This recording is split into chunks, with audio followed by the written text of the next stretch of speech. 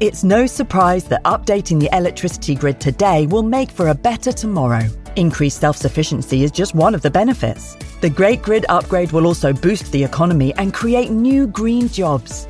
And best of all, you can continue doing the things you love, like watching the latest epic nature documentary or listening to this podcast while caring for the planet too. Find out more at nationalgrid.com. When you need mealtime inspiration, it's worth shopping Kroger, where you'll find over 30,000 mouth-watering choices that excite your inner foodie. And no matter what tasty choice you make, you'll enjoy our everyday low prices, plus extra ways to save, like digital coupons worth over $600 each week. You can also save up to $1 off per gallon at the pump with fuel points. More savings and more inspiring flavors make shopping Kroger worth it every time. Kroger, fresh for everyone. Fuel restrictions apply. If you're thinking, I should go for a run today, but it looks like it could rain, Sierra says save on epic rain jackets. If you're also thinking, but I can't go out in these beat-up old running shoes, Sierra says save on top brand running shoes. And if you're still thinking, but I'm also busy performing brain surgery, well then we say, you really should have led with that. Sierra, let's get moving to your local store, like now. Go! As a plant-based cheese company, Daiya has never talked about beef in an ad before because someone somewhere once had a beef with saying beef and plant-based together. So putting a slice of Daiya cheese on a beef burger, not okay. Well, our delicious melty cheese has a beef with your beef about beef because any step towards plant-forward eating is a step in the right direction. Daiya, 100% plant-based, even if you're not. Now made with Daiya Oat Cream Blend.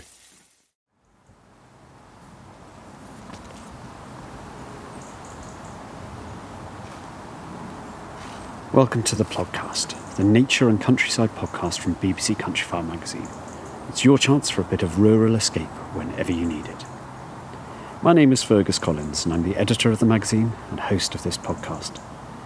In this episode, we're heading back to September, when I left my home here among the hills of the Brecon Beacons, to head east into Cambridgeshire to discover the joys of farmland wildlife and the challenges it faces. Before I start, I should just mention it's a great help for us if you're able to leave some feedback or ratings for this podcast on iTunes or whatever podcast provider you use. Thank you so much. I'm in Cambridgeshire. It's a beautiful, sunny morning, clear sunny morning in late September, and I'm off to visit a very special farm and a very special farm manager. It's the RSPB's flagship, Hope Farm, which is 20 years old. Well, 20 years old since the RSPB bought it and transformed it. Tried to show the world that you can farm with wildlife and still be profitable. So on these broad, flat lands of Cambridgeshire, I'm going to head there now to meet farm manager Georgie Bray, who is just 25 years old, manages this incredibly important property, which can help. And I'm hoping to find out what she and her farm workers have been doing to help farmland wildlife that's not been doing very well over the last 30, 40 years. Brilliant. So how many people work here? At the moment, it's just me. Wow. But we have Derek. You're the one employee on Hope Farm. Well, we've got the contractors, Okay. so that's only half true. Now, our contractors are... You work here, you manage the farm, Yeah. and you have contractors to do some of the... Well, they do the farm work, Right. so we just organise it between us. Sort of the larger scale decisions, like, what's we doing with our crop rotation, putting the cover crops in, putting organic matter on and stuff. We make those decisions between us, but then it's up to Martin to juggle when it's So who's Martin? right Is to he do. He's the contractor. the head contractor? Then the conservation work is very much sort of, right, okay, this week, Martin, we need this doing. Right. Or this month, this is the plan of things that need to get done to look after the seed mixes, the hedgerows, the wildflower margins. So we're walking along a sort of hedge track, sort of overgrown hedgerow type. And then there's typical sort of Cambridgeshire, quite large flat fields. What are you growing here, apart from wildlife? Mostly typical Cambridgeshire arable crops, really. So it's heavy clay soil, and it is best suited to cereal crops. Okay. But when we bought the farm, that would just be wheat. And now the cereal crops include winter barley, spring barley, sometimes spring wheat. Millet is sort of a cereal. And then this year we're also going to try growing naked spring oats as well. And what's special about naked spring oats? They don't have the husk on them. Right, okay. So you know if you've... Oh, does that mean they're easier to process then? Yes. Yeah. Oh, okay. Yeah, and they are actually, or will be, all being well, sold under our Fair to Nature label, which says that it was produced on a wildlife friendly farm, packaged up and sold as bird food. Oh, okay, so not you're producing human food here as well, though? Yes, yeah. So the wheat and the barley, that'll go. Barley, so long as it's up to scratch, will go for human consumption, as will the oilseed rape. We grow winter beans, spring beans, and we have tried a few other niche crops as well, but they're not so well suited to this farm.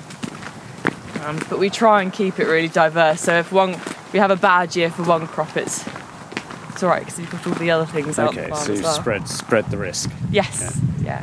How big is the farm then? What sort of size is it? It's 180 hectares. Okay, is that typical sort of size for a Cambridgeshire, this part of Cambridgeshire? Or? It is. But the sizes of farms or management on farms, it has been increasing. Yeah. So the size of the farm farms are growing in size. Or the management of them. So it's becoming less typical, particularly for around here, for farms to be managed by say you'd have a farm this size next to a few other farms all managed by separate families and businesses. They're starting to amalgamate or kind of So lapwings going over. Seven lapwings. They sort of flash in the sun. They're absolutely amazing. I haven't seen lapwings this year, so that's it's so great to have those back. And they arrive just for the winter, is it? The lapwings? No, we have had them breeding here. Okay. I was really excited to see that. I will stop and get excited about things. No, that's brilliant. It's a beautiful sunny day, so they really flashed in the light there. I love it when you have a big flock of them and it's when they turn, they sort of disappear, then come back again. Quite a few birds, like corn buntings decline massively, linnets have. It's harder to get farmers really, or get people really enthusiastic about those.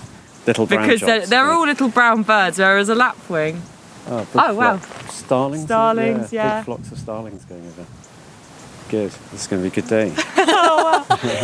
Wow, it's incredible. They've all just come to say hello, I think. Well, let's talk about some of those things that you do then. So what is it? What is it that you do to grow wildlife? I mean, there's some lovely bushy hedges here. So this is a field margin by the look of things. We've got a sort of very sort of finely tilted field, flat as a pancake, grey-brown soil, but on what we're walking through is grassy, herby, flowery. Yeah, we try and just make sure across the farm that we have a diversity of different habitats, diversity of different crops as well, because the crops themselves, they are a really good habitat for wildlife, so the more different ones of those we've got. Okay, that's interesting. So crops actually can offer something. There's a lot of species that rely on farmland to survive. That's why we have the 19 farmland bird species need farmland to survive for all, if not at least part of their life cycle. So skylarks, they are heavily adapted to breed on cereal crops, spring cereals, or even sugar beets. So they like it. That's where they nest in amongst the sort of open land. Yes, exactly. And it's the same with corn buntings as well, just kind of in the name. Yeah, okay, Yellow hammers, they feed off of the cereal seeds, so in overwinter stubbles, or now we provide seed mixes instead. So it's not a seed mix ahead that we're looking at, because that's like sunflowers. Yeah. Sunflowers on the horizon. Yeah. They're so that's one of our winter bird seed mixes that we plant. It's like something died in the margin up here. It looks like a Yeah, it it's looks a like rabbit. it is a rabbit. I think it's been caught by a. It's been fed on. Well, that's somebody's meal. Yeah. Across the farm, there are different ways that we can get a profit. So, from the crops in the field, that's from selling them after harvest. And then for the things like the winter bird seed mixes, the margins, hedgerow management, and that kind of thing, we receive the money through government support. I see. So At least at the moment. Stewardship schemes. Yes. That currently exist. Okay. Yeah, the stewardship schemes that currently exist.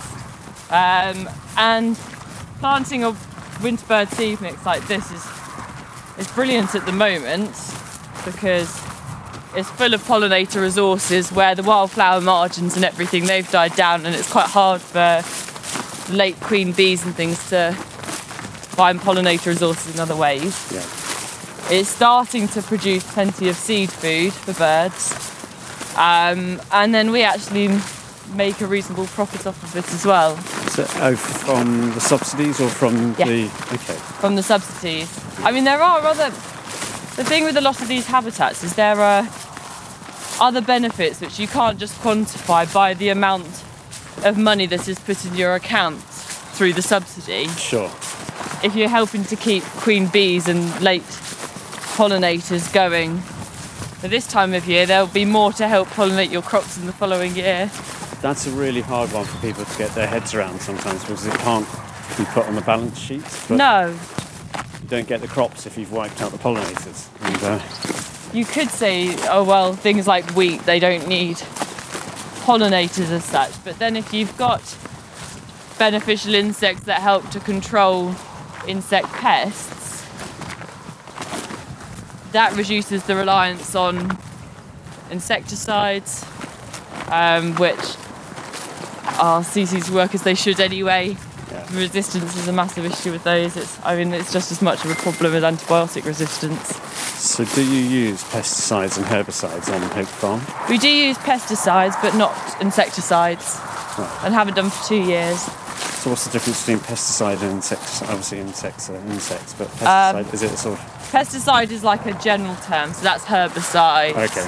fungicides, molluscicides. But even when we are using Linnets. them, It's rather beautiful, the sun coming through the sunflowers here. You can tell me what all Yeah. these plants are in a minute. oh yeah, I will do.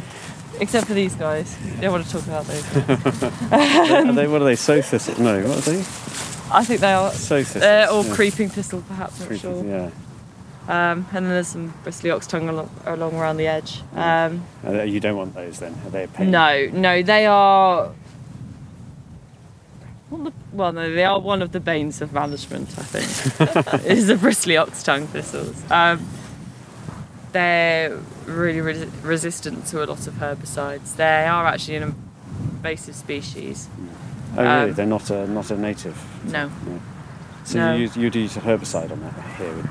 You can mow them and cultivate to control them, but with normal thistles, it's really easy to. You can mow them and then that'll knock them on the head. They won't set seed, whereas these guys just keep growing up from the edge, so you do often have to resort to a herbicide. I see. But they're really, the trouble is once they get into the wildflower margins and things, they can just overtake everything else. So you can just hear the sort of tinkling of linnets. So we're wandering into the... So we've got, this is Gold of Pleasure, which is a really nice, it produces a really nice yellow flower. It's almost like linseed. What did you call it? Gold of Pleasure. Gold of Pleasure, lovely. Yeah. That's a native, is it? Or is it sort of just a... Looks wonderful. No, I think it's a domestic cultivar, to be honest. Right. But each of these pods are full of seeds. So the birds just come down and plunder that, don't Yeah. they? Yeah, so they're sort of like the small seed-eating birds. And then you've got, this is just quinoa. Is it? Or Okay. quinoa. That's what it looks like in the wild. It looks sort of a bit like a head of broccoli, but it's lots of little tiny little... I guess these are the flowers, aren't they? Yeah, and if you came like back a in spear. December, these would look much more like what you'd buy. Those little round kind of things that I've tried a couple of times. Exactly. Tastes quite bitter, I think, actually. You sort of I tend to eat them every now and again thinking, this is good for me, I am enjoying it. Oh my God, it's a spear with like a little tip of broccoli on the top and these big kind of raggedy spear-shaped leaves. Yeah. There's a little white flower here, is that? That's buckwheat. Buckwheat. Which is brilliant. That seems to... It's another one that we have at home. Yes, yeah. And it grows really well as well. Pretty little white flowers, little... sort of clumps of white flowers on a delicate ivy-like plant. It's one of these brilliant plants that just seem to, if everything else, you plant a seed mix and it's really gone to rubbish, if you put buckwheat on it, it'll just grow. So it's a bit of a rescue plant. Right.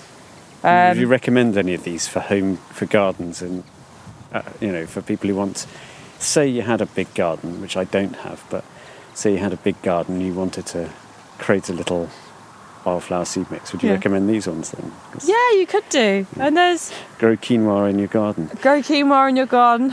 I have no idea what it would taste like if you grew it in your garden or what they do to it. But I'm not going to be rude about quinoa, but lots of things spring to mind. Yeah. But here we've got quite a diversity. So you've got those and you've got... This is fodder radish here. Fodder radish. So it's got like green bulbous pods on them. And it's got these really pretty sort of like small purple That's the flowers. fodder radish's flower, little Yes. So this was purple white flowers. About 3 weeks ago. It looked really pretty. Now you tell me. You're just a bit too late, I'm afraid. But I'm trying to look for some Phacelia about. Here's Phacelia, which still looks really pretty. Oh, that's lovely. It's little tufts of... that's very pretty. Very hard to describe. It's like sort of frondy, ferny sort of feel to it with pink flowers. It's like lots of sort of fingers holding themselves up, perhaps. Better than I could do. But they're great because there are quite a few people who are avid gardeners who they see this and they go, Phacelia, because they use it as a green manure. Lovely, yeah, okay. So you could have... You've got a bug on your finger there, interesting. Oh, I do. There's some sort of shield bug. Tiddler. And now I've just gone and picked the flower that he was having a nice time on. You can write to your farm manager. Yes, exactly. Sorry about that, guys.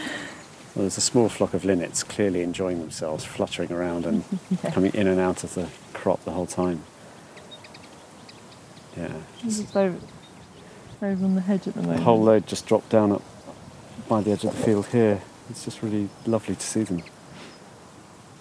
The other day I was walking along the top and they're using this as a cover as well. Mm-hmm. We do put supplementary feed out when this gets to about December and starts to run out of seed food resources, but it still, like the quinoa and stuff, still stands tall and they feel safe in here.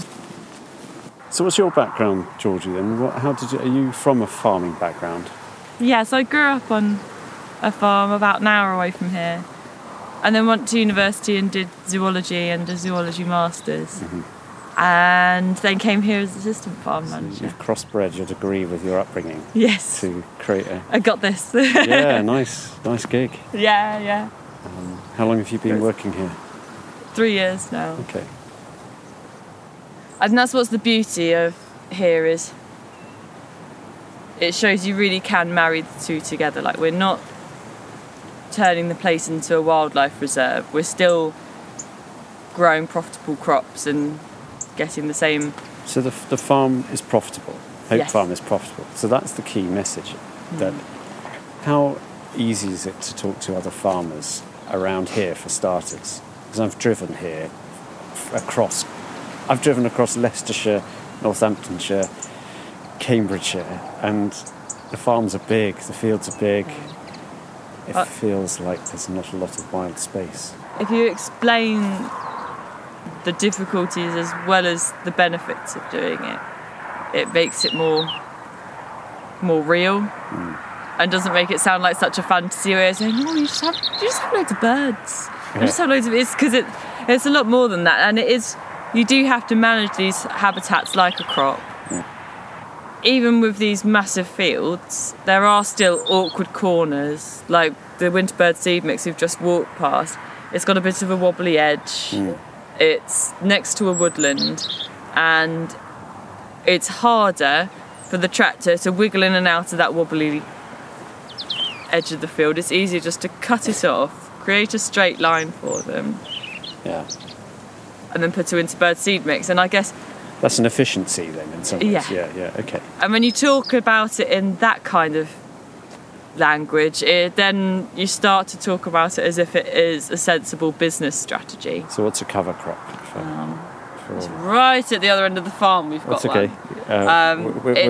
What we can do is transport ourselves. Oh, we're there now. Oh, done. So here's a cover crop.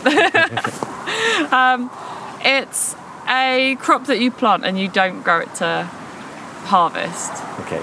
You're literally planting it to keep a green cover on the ground throughout the winter months. Does that stop wind and rain erosion of the soil? And Yeah. Stuff like that? Okay. Yeah, it helps to hold on to nutrients. Really? So this is a clay soil here. Yes. And this just becomes like glue and Yeah. all thick. It turns into an absolute pudding if it's been cultivated quite deep in the ground, because there's no structure there holding it all together.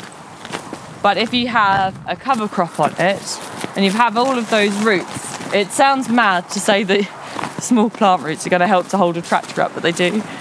Really? Because they just create a network of sort of mesh the soil together. Yeah, and it will take years for the soil to build up that resilience. So say in year one of you planting a cover crop, you couldn't then drive a tractor across it in the middle of winter and expect it to not have any effect on the health of the soil. So we've got research from Rothamsted that has shown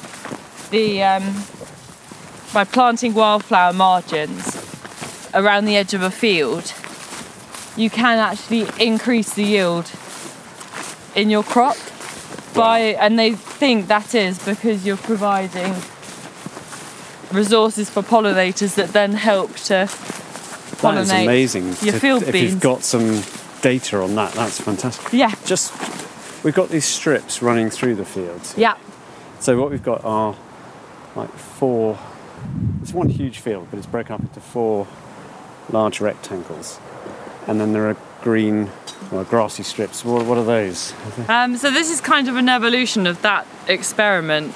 Because the wildflower margins, they only seemed to increase the yield on the outside of the crop up to 50 metres in. So you're taking the wildflowers into the field? Yeah. Say how across the farm you want to try and create lots of connectivity, but it's harder when you have a 30-hectare field like this to get the connectivity going all the way through. And we know, like hoverflies, they really like umbellifers, so we've got wild carrot in there. Hoverflies, they're brilliant. They do the predating and the pollinating. This is the thing, I think hoverflies get really overlooked, don't they? Bees, everyone talks about bees, but hoverflies are marvellous. They do both. Yeah. They're brilliant. So this is really interesting. If you plant flowers, the right sort of mix of flowers, you can increase your yield. I mean, that's what we hope the answer will be. I mean, I can say that it creates the connectivity already, because we were just walking through, and the only parts where I found like hares across the whole of this field, there were 4 of them, and all of them were in these margins. Okay. And then you do get pollinators using them when the wildflowers are in use. But then it's also for things like ground beetles that are brilliant at predating on slugs. It can provide a habitat for them as well. This field is like our gold standard potential future farming aspiration, where it's had compost spread on it to help with organic matter. We grow cover crops on it, and we've got these wildflower margins going through the middle. And then we've compared that to the field just down the hill here, which just has the wildflower margins and still uses cover crops. And then we have the absolute control that just has grass buffers to protect the watercourses, but that's it. That's just a straightforward, old-fashioned field. Yeah. Awesome. Really interesting to see all that. I mean, obviously it's going to be ongoing for a decade or so, but... Yes. Yeah. There's loads and loads of insects here. They're crane flies, aren't they? Yeah. They're crane flies. This is another winter bird seed mix, which albeit has a few thistles in here, which we'd prefer not to. There's darn thistles. But the purple flowers that you've got along there, that's linseed.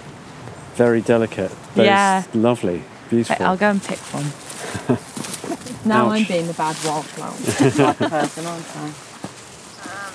It's another one that when it is in flower, it just looks stunning. It's lovely. But Very delicate. And this yellow, this is the thistle here then, this yellow. it is, unfortunately. This is the bristly ox tongue. Yes, that's it. I guess that's, is the bristly ox's tongue. Yeah. But they're so Certainly bristly. spiky. Yeah. I think that's another reason why I really don't like it. It's painful. So we are along. Is this a blackthorn hedge? Yeah, this is a blackthorn hedge, but it's got some field maple and some hawthorn yeah. in there as well. It's just the blackthorn's really dominated this one. But it has created like a really nice thick structure, which is what we try and do with the hedgerows. These seem to be very dense, wide hedgerows. Yeah. Quite noticeably. Yeah. They've not been shorn to like crew cut hedgerows that I see so often. No. In my native Somerset, it's short back and sides, and then they get very gappy. This is really thick and. Well, it's kind of, if you overcut them, it does actually stress the hedgerows out. You can't leave them to just turn into a tree line. I think because a lot of hedges, they've been managed for so long on an annual basis and kept so small, they almost get knots in them and they don't grow strong vegetation beyond the point that they almost get trunky to the point they're cut every year. Then you get a few twigs. It's like, why should I above bother it. throwing these twigs up when they're just going to come and flail me down again? Yeah, it's Exactly. like, this is lovely. So you've got some taller trees, and is that That's one field there? maple. Field maple, the taller one here. Yeah. Okay. So this Yeah. was planted actually Just going yellow. Really, just isn't it? at the end of the ownership of the last, before RSPB's ownership of Hope Farm, I think. This hedgerow. This hedgerow was planted then, so it's not an old hedgerow. No, Oh, no, okay. this is only about 20 years old. Oh, okay. That sounds really impressive. Yeah, it's grown up really well, and it's got a good diversity of species that it flowers as well from March with the hawthorn, and you've got the blackthorn, sorry, then you have the hawthorn in May. It hasn't actually got much bramble in it, which is quite interesting. But then we have bramble really not far from here that will be flowering all the way through. So this And is then we good have for the ivy. a whole range of, I mean, presumably it's good for your farmland birds. They nest in here, don't they? Yeah, it's good for loads of things though, because you have wildflower margins that they're great for pollinators, but this can be great for pollinators. It can be great for hibernating insects. I mean, this has been mown here, so it hasn't got the long vegetation, but we try grassy vegetation. So this is I'm just to describe this, it's a big thick hedge, then a grass margin, which is probably 25 feet across. Well, Yeah. Yeah, this is a 6 metre margin. 6 meters, okay. And then you've got your field. Yeah. Yeah, so it's probably in high summer. This is absolutely buzzing, is it? Yeah. And it's sheltered I shall as well. have to return. So you've got the sun on it. It's south facing. It's sheltered from the wind. So this is there's still quite There's a lot of insects around here now, actually. But we just try and create that sort of soft margin from hedge to long vegetation to field, because it's in that space where you have it a little bit here, where you've got some blackthorn suckers and then the tall grassy bits where things can hide and hunker down more. Yeah. And it's in those sort of tussocks of the grass where you'll get beetles and things hibernating. And then as it gets all much thicker in the summer, that's where yellow hammers will like to nest and grey partridge. In these little edgy areas. Yeah. Fantastic. Okay. Cool. There's- So you've laid it over here. Yeah, this one's laid. That's hawthorn, is it? That looks more like It's a hawthorn. real mixture, so that Right. it is mostly hawthorn, but there's some blackthorn in it, and there's actually some wayfaring tree, some field maple, and this was only laid in January last year, and it's already growing upwards with loads of suckers from the points that it's been cut. I was going to ask you, like most farmers I meet, not all, but most farmers I meet are that sort of older men. How do you find it as a young woman farming?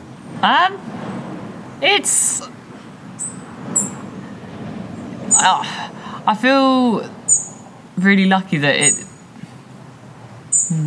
How do I find it? I've been asked this before, but it's really hard to explain it. You're from a farming family, so does that help? Definitely. Does that give you sort of more... I suppose it's not a credibility thing. It's more like it's just not as commonly seen in the British country. It's very sort of male-dominated farming. So do you ever encounter some sort of the good, the bad and the ugly, I suppose? I think people notice that it is different. They say, you're 25-year-old female running, or managing Hope Farm. I'm really glad I've been given the opportunity to do it, and it's really brilliant when you're out in the field talking, and sometimes when we have had a farmer group come here, you'll look around and there'll be like, I don't know, 8 farmers, one of which is a female, the wife of one of the other farmers. I still don't feel like there's any lack of respect for what you're saying or lack of trusting in what you're saying. And it's still really good having this sort of two-way dialogue, and it is appreciated that they do still, when you're talking about stuff and suggesting things and they're sharing their experience as well, it is on a one-on-one level. On a level, that's good. Which is great, because it could so easily not be. I mean, that's not always the case. Sometimes you do always get the odd person where it's like, go and get the farmer then. Yeah. Or, so who's the manager here? Like, that's me. Hello. Excellent. That must be quite a pleasure to say. I quite enjoy saying that. It sounds funny, but it does help that you say, when they ask if you come from a farming background and you say yes, that does make it easier. Yeah. Which it shouldn't, because I think on the wildlife management, like, there are probably other people in the organisation who have more expertise than me, because I ask them for advice and things. Yeah, it's getting that blend, I suppose. So, like, when you're trying to think about, or when we're looking at soil health, you can't expect all soil to be like a peaty Cambridgeshire Fenland sort of 12% organic matter and fine crumbly. They're just, not all soils are like that, and it's silly to try and force it all under the same bracket. But if you just look at old grassland or under a hedgerow and what that structure's like, that gives you a good indication of how good it can be. So Georgie is wielding a very narrow spade to dig out. It's a bit of a lady's spade. I thought it was a special kind of sample cutter. Let's call it a special sample cutter. Okay, we'll call that. Or as a lady's spade. It's proper digging with both feet. Into the hard clay ground. Yeah. This is where being a bit heavier might... Oh, there we go. I've got a sweet spot now. If I do 3 sides... It's satisfying once you get it.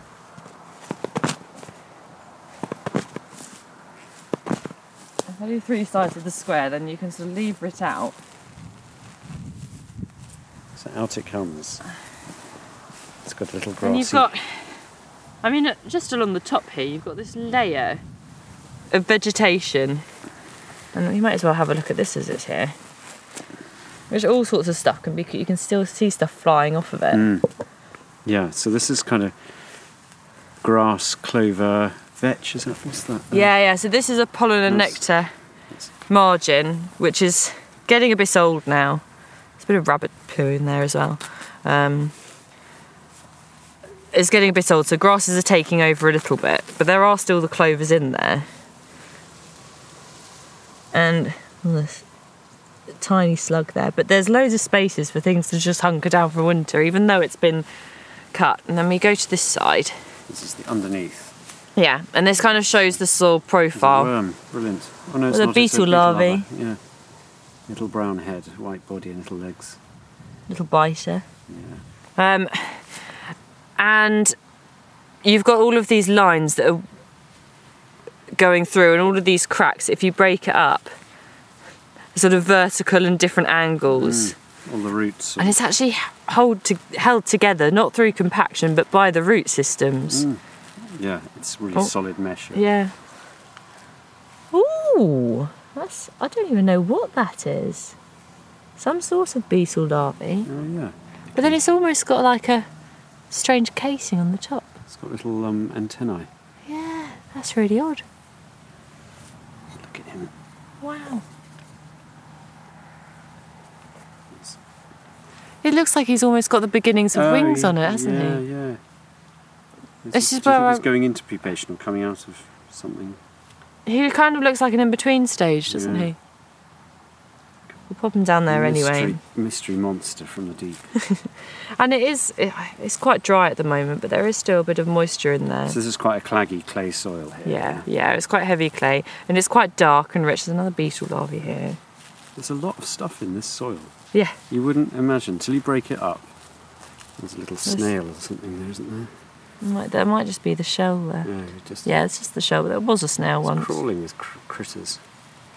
Oh, There's yeah. a little something. There's loads of little guys like that rooting around in it. And where the soil isn't disturbed here and hasn't been cultivated loads, it's meant that ecosystem below ground has managed to stay intact. So if you see a whole woodland that's been mashed up and put through a wood chipper, you don't expect to find any woodland life in it. And it's kind of the same if you cultivate a field. Yeah. If you if you plough a field, you destroy all the worm burrows. Yeah, exactly. You destroy the worm burrows, the mycorrhizal fungal like networks that run through them, and they are sort of a way of accessing nutrients for the plants as well. They're destroyed, and it takes quite a few years to build up. But it's amazing how quickly life does recover. If you leave ground uncultivated for a couple of years, you'll soon get worms back and everything back again. That's really reassuring, actually. So we can reverse some of the damage we've done if we care. Yeah, If we want to. I mean, you saw going around the farm here, we've still had to cultivate quite a few fields to get rid of some compaction.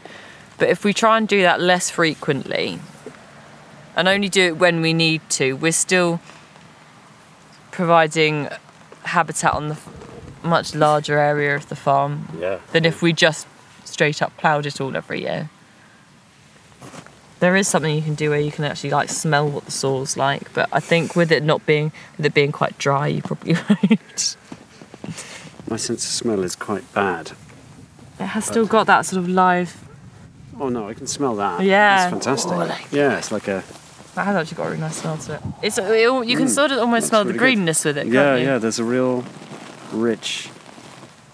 Like a wine connoisseur would enjoy that. Exactly. Terroir.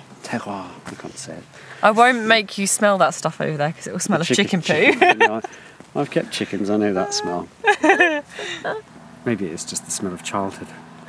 Lying on the grass, rolling around, making mud pies. Smell of nostalgia. Yeah, Yeah. Everyone likes a bit of nostalgia.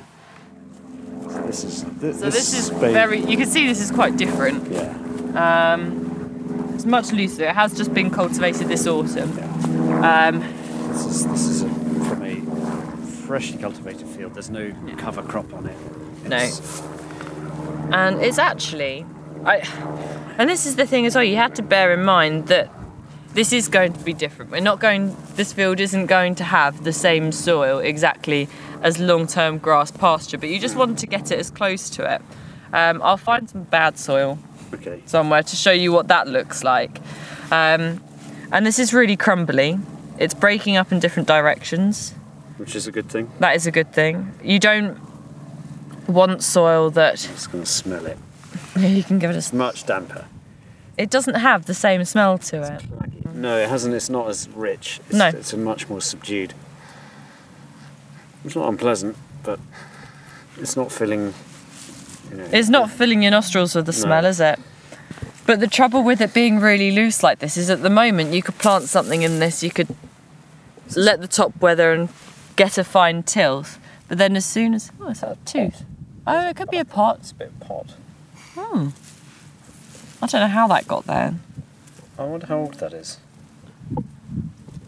I bet that could be really old. I was just saying that even though this is quite nice and you could sort of plant something in there.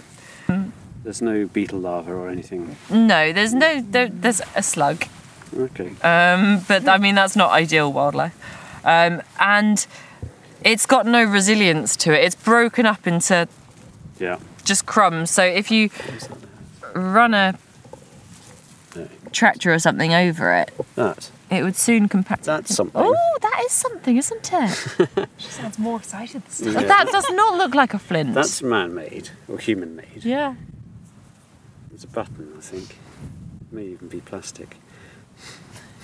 Or an ancient Roman button. Although it's got a sort of... swirl on It's it. definitely an ancient Roman button. I think it's metal. Needs washing. Yeah, I think it's metal. It's probably... It's got a groove down the side. See, there's loads of stuff we could There's dig. no wildlife, but there's much more No. interesting archaeological bits in this soil There is due to the management. potential plastic. Yeah.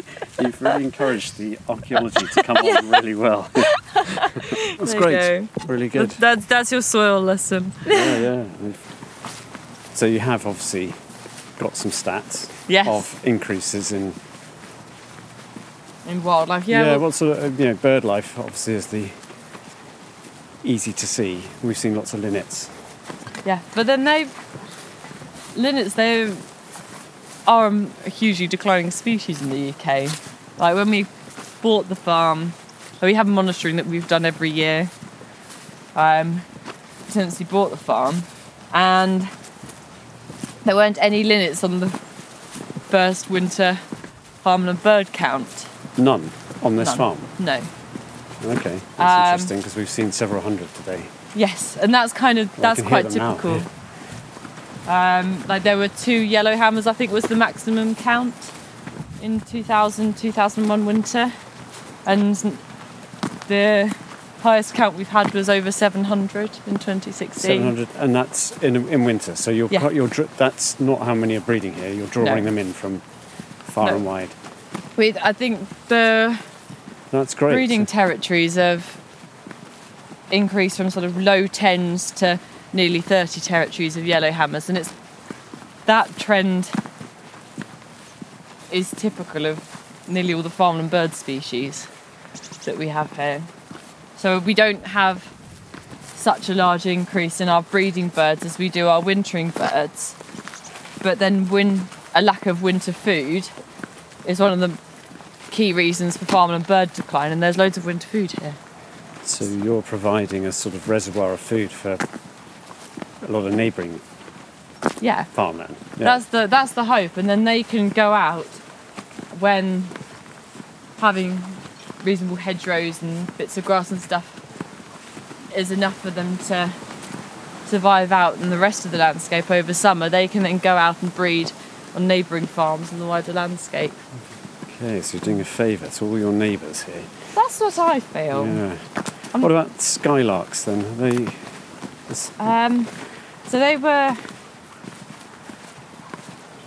they've increased again both in the winter and the summer, and we did actually first trial the skylark plots here at Hope Farm. Oh, well, the little square... Well, not so Yeah. little, but the squares that you leave in arable fields. Yeah, the Is that 4 by trialled 4 here then? metres. Okay. Yeah, and we trialled different densities, looked at nesting success and how many territories there were, and just by leaving those 2 of those 4 metres by 4 metres square patches in winter cereals, the